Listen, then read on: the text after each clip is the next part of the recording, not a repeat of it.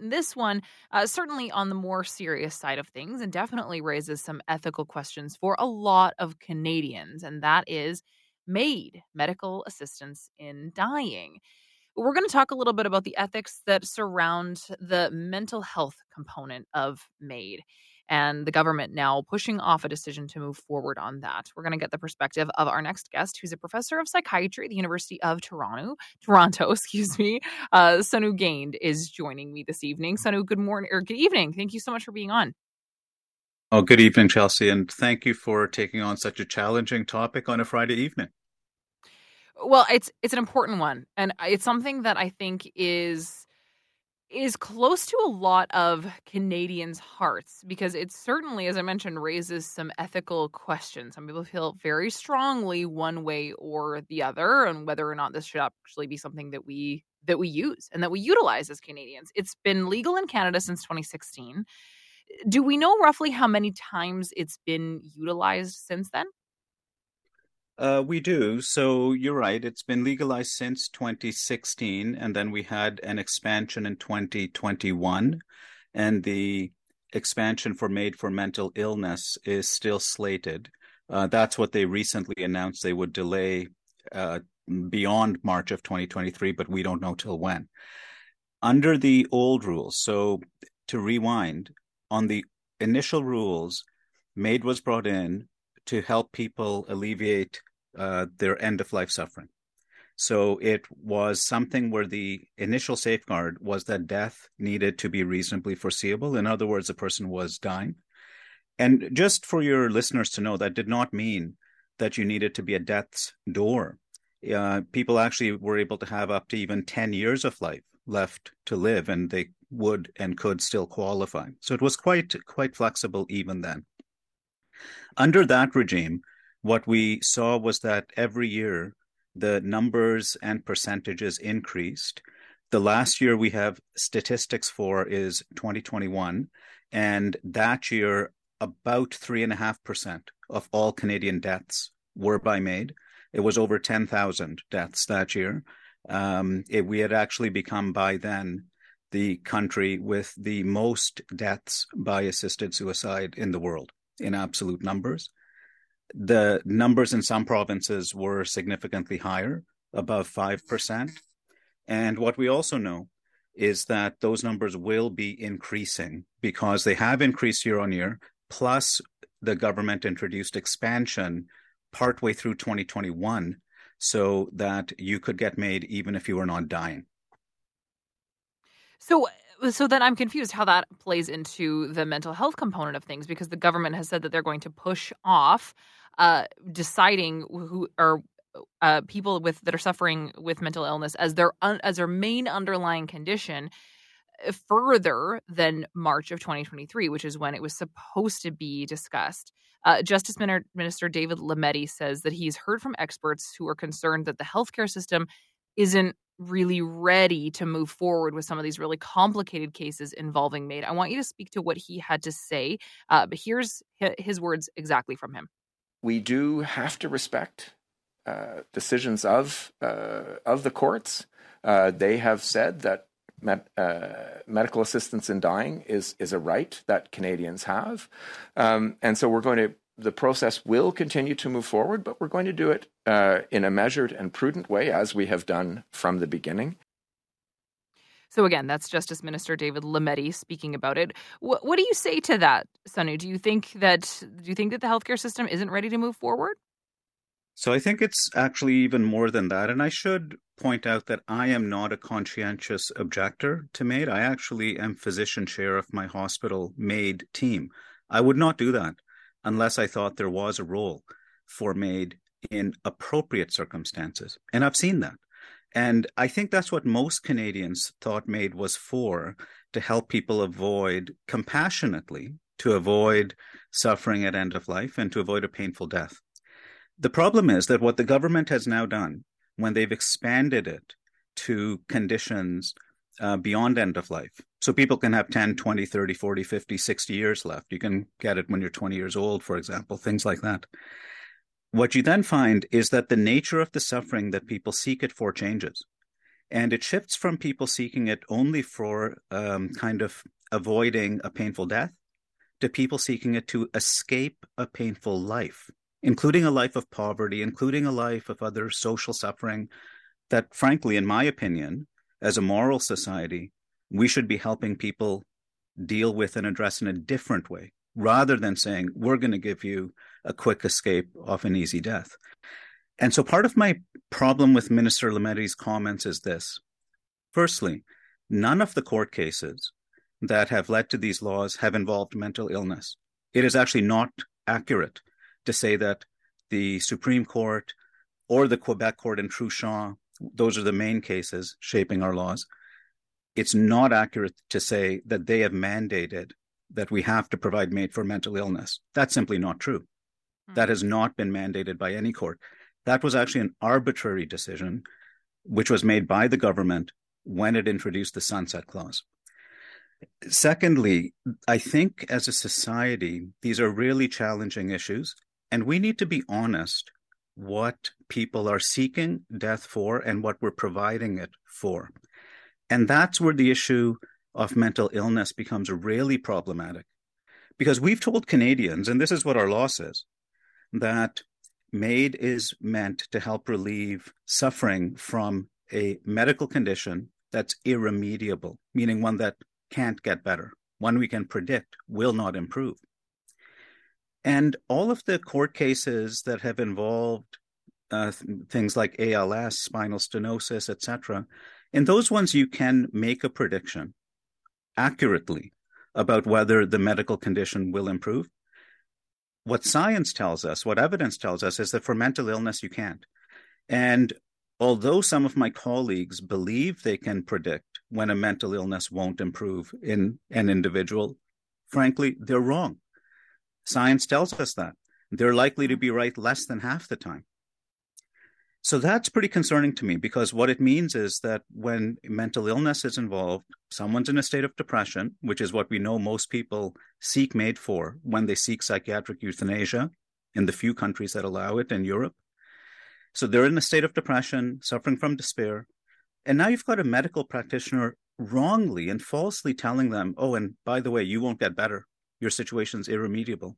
What do we think is going to happen?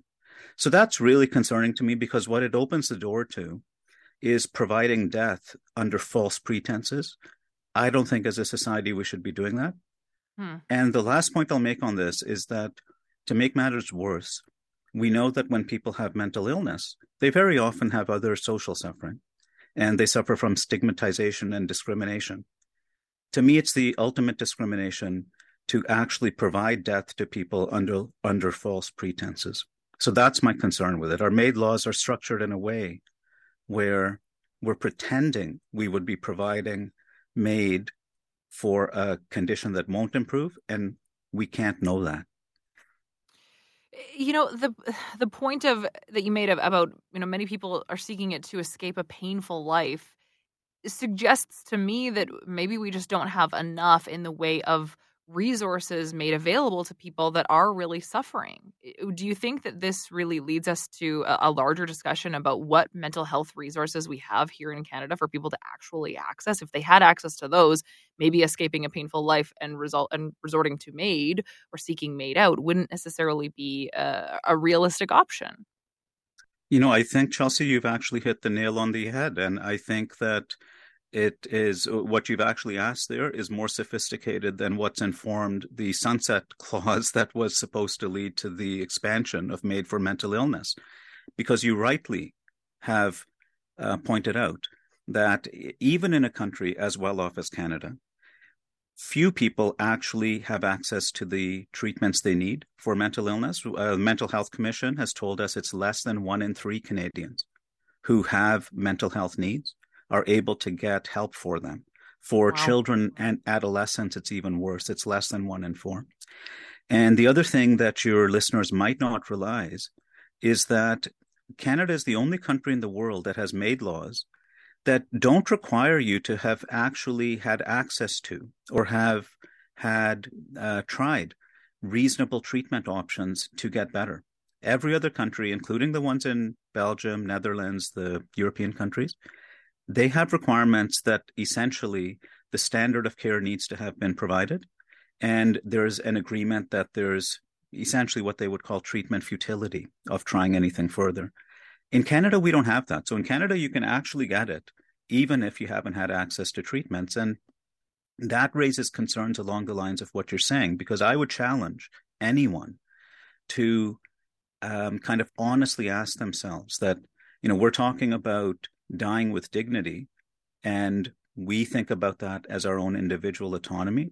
I understand that. But how can we honestly say that marginalized people who are suffering from mental illness symptoms, who might get better and might be suicidal, who have not had the chance from society to be able to live with dignity, that now their best option is for us to give them an easier death to quote unquote die with dignity? To me, that's not true dignity or autonomy, because true autonomy requires true choice.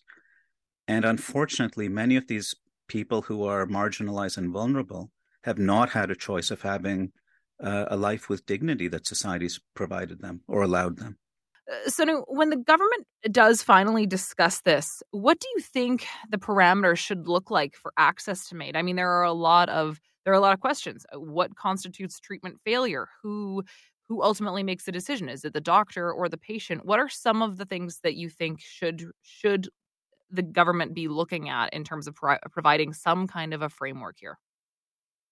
So I think there are a number of things that can be looked at to see how long someone has been kind of ill with severe symptoms, for example. What kinds of treatments have they had access to? What has been tried? What has the response been, etc.?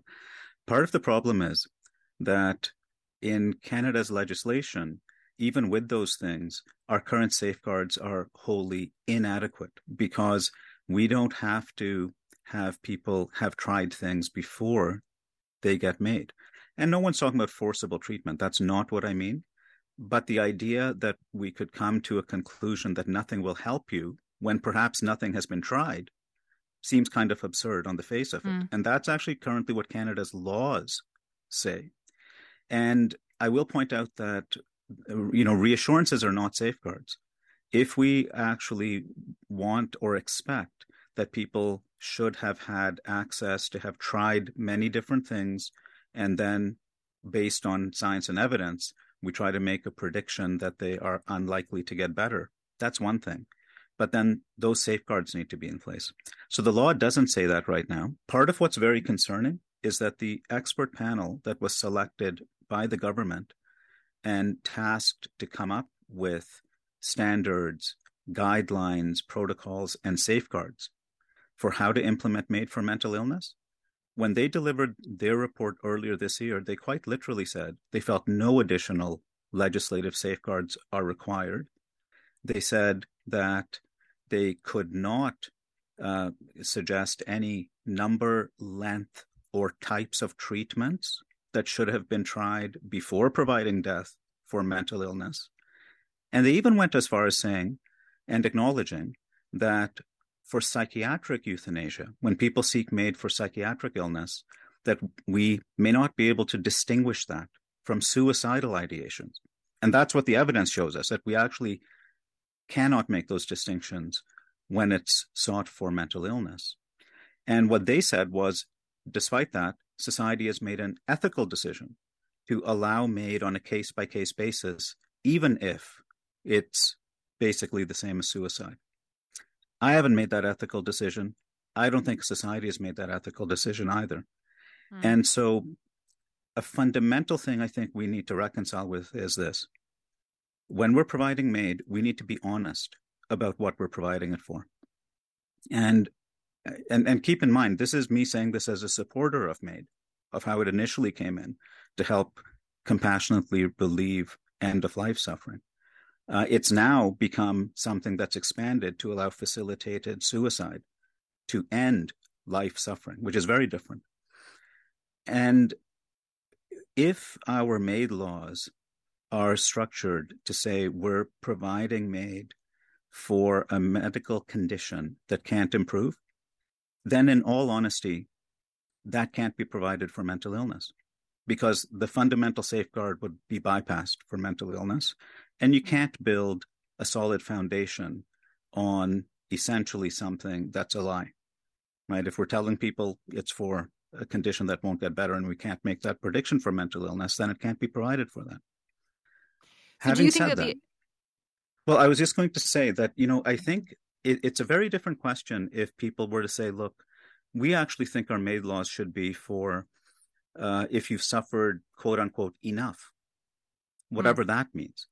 That forces a different set of questions, because then people have to start thinking, what kind of suffering do we think people should be able to get MAID for? And what suffering do we think should not qualify for MAID? And you also see it forces you to think about the other vulnerabilities that people might have in that sort of framework, and then come up with appropriate safeguards and protocols and all of that.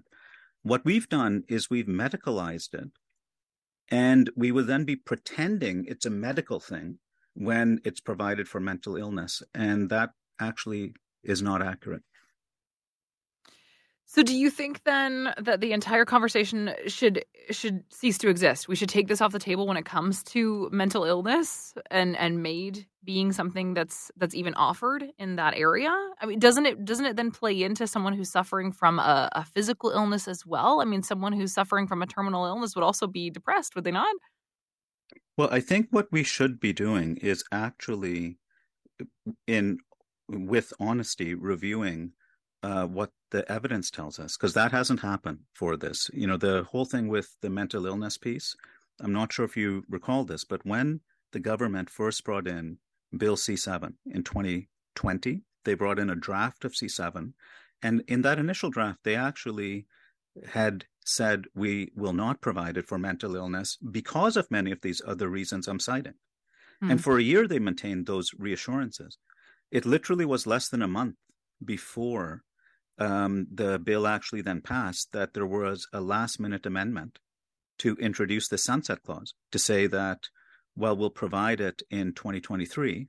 And that amendment had about 3 hours of debate in the House of Commons, and it was cut short by a foreclosure motion. So the point I'm making is this hasn't actually been properly reviewed.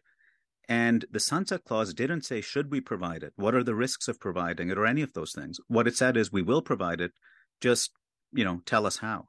I think we need to rewind and actually revisit, in all honesty, the actual evidence about what we would be providing it for, and review the evidence before we, and base policy on that, not on ideology. And I think we likely need to revisit this conversation as well, because there's so much to get to. That's all the time that we have with you, Sonu. Thank you so much. Really appreciate it tonight.